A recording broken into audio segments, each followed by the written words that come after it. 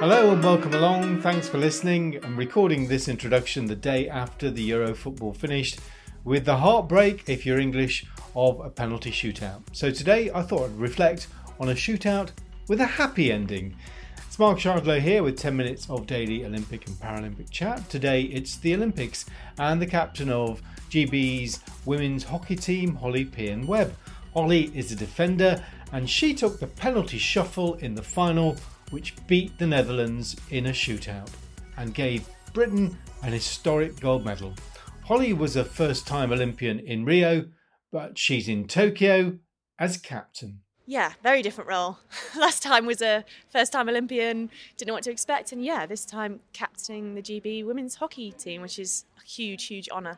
So I feel very proud. How have you taken that responsibility? I guess I'm trying to be authentically myself. GB Women's Hockey have had some incredible captains over the last 5 years, both Alex before me and obviously Kate Richardson-Walsh before that. So they're huge legends of our game. And for me, it's just focusing on being myself and not trying to be like them because, as I said, they're legends. And I think I would fail if I tried to be like them.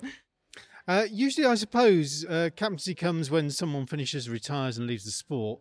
I guess with Alex, because of an injury, it was a sort of, you were temporary captain for a time and then suddenly it fell upon you. Yeah, so I was vice captain and then obviously Al unfortunately got injured. So then it was a sort of stand-in temporary job and then Al chose to retire. So then I guess went to the drawing board, coach came in and decided I'd be captain. So not the, I guess, most traditional routes and something I wasn't really expecting, but as I said before, a huge honour to be asked. And a challenging time too, over the last 15 months. I've spoken a few times to Adam Dixon, your sort of men's counterpart, and he's talked about the challenges of being a captain, keeping spirits going during the last year or so. Have you found the same challenges? Yeah, it's been a huge challenge. With all sort of other incidents that come up, you can kind of ask for advice, both Al and Kate before.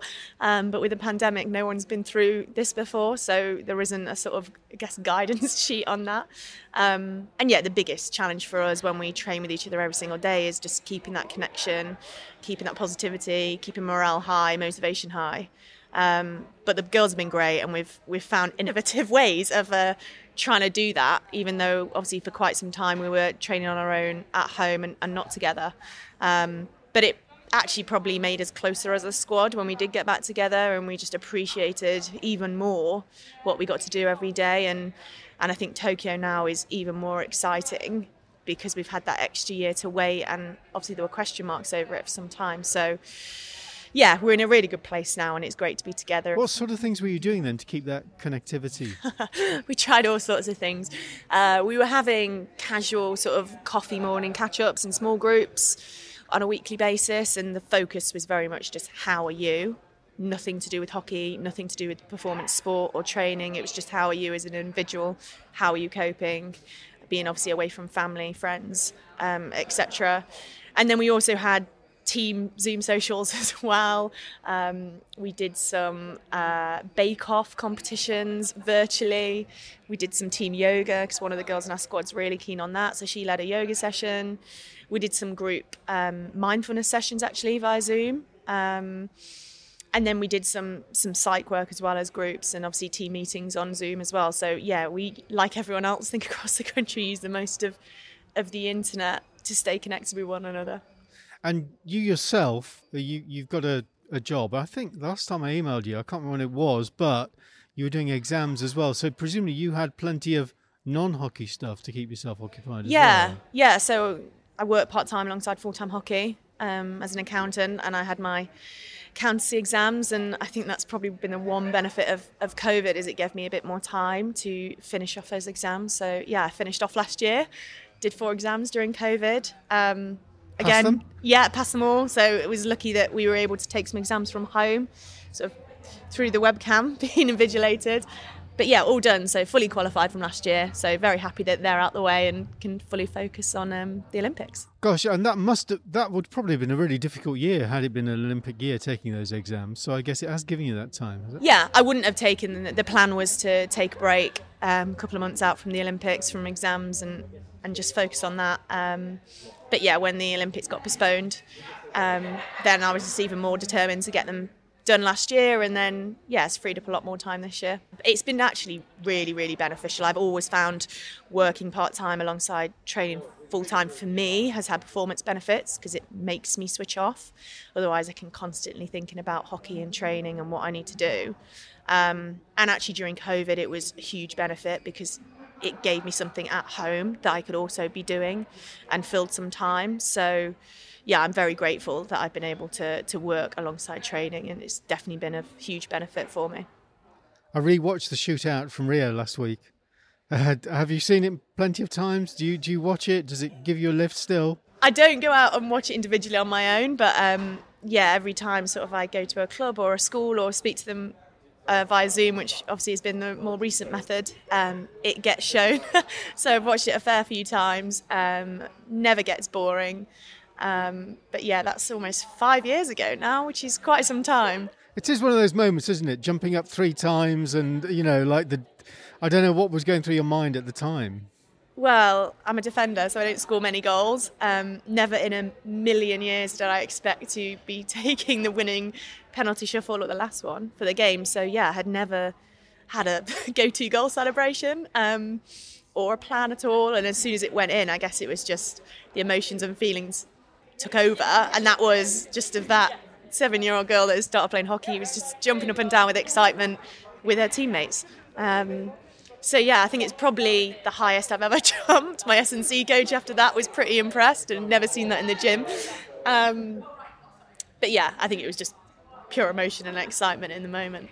And great to hear you've been going around the clubs and going around the schools, because one of your mottos was Inspire a Generation from 5 years ago. And I guess you were that young girl once who looked up to hockey players.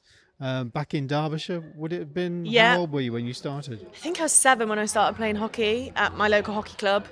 And then it was 9 when I remember watching the Olympic Games for the first time, which was the Sydney Games. And at primary school, we did a project on the Sydney Olympic Games. We found out loads of things about Australia and the Olympics. And it was that moment that I was just totally, I think, taken over by the Olympics and how cool that would be to be part of.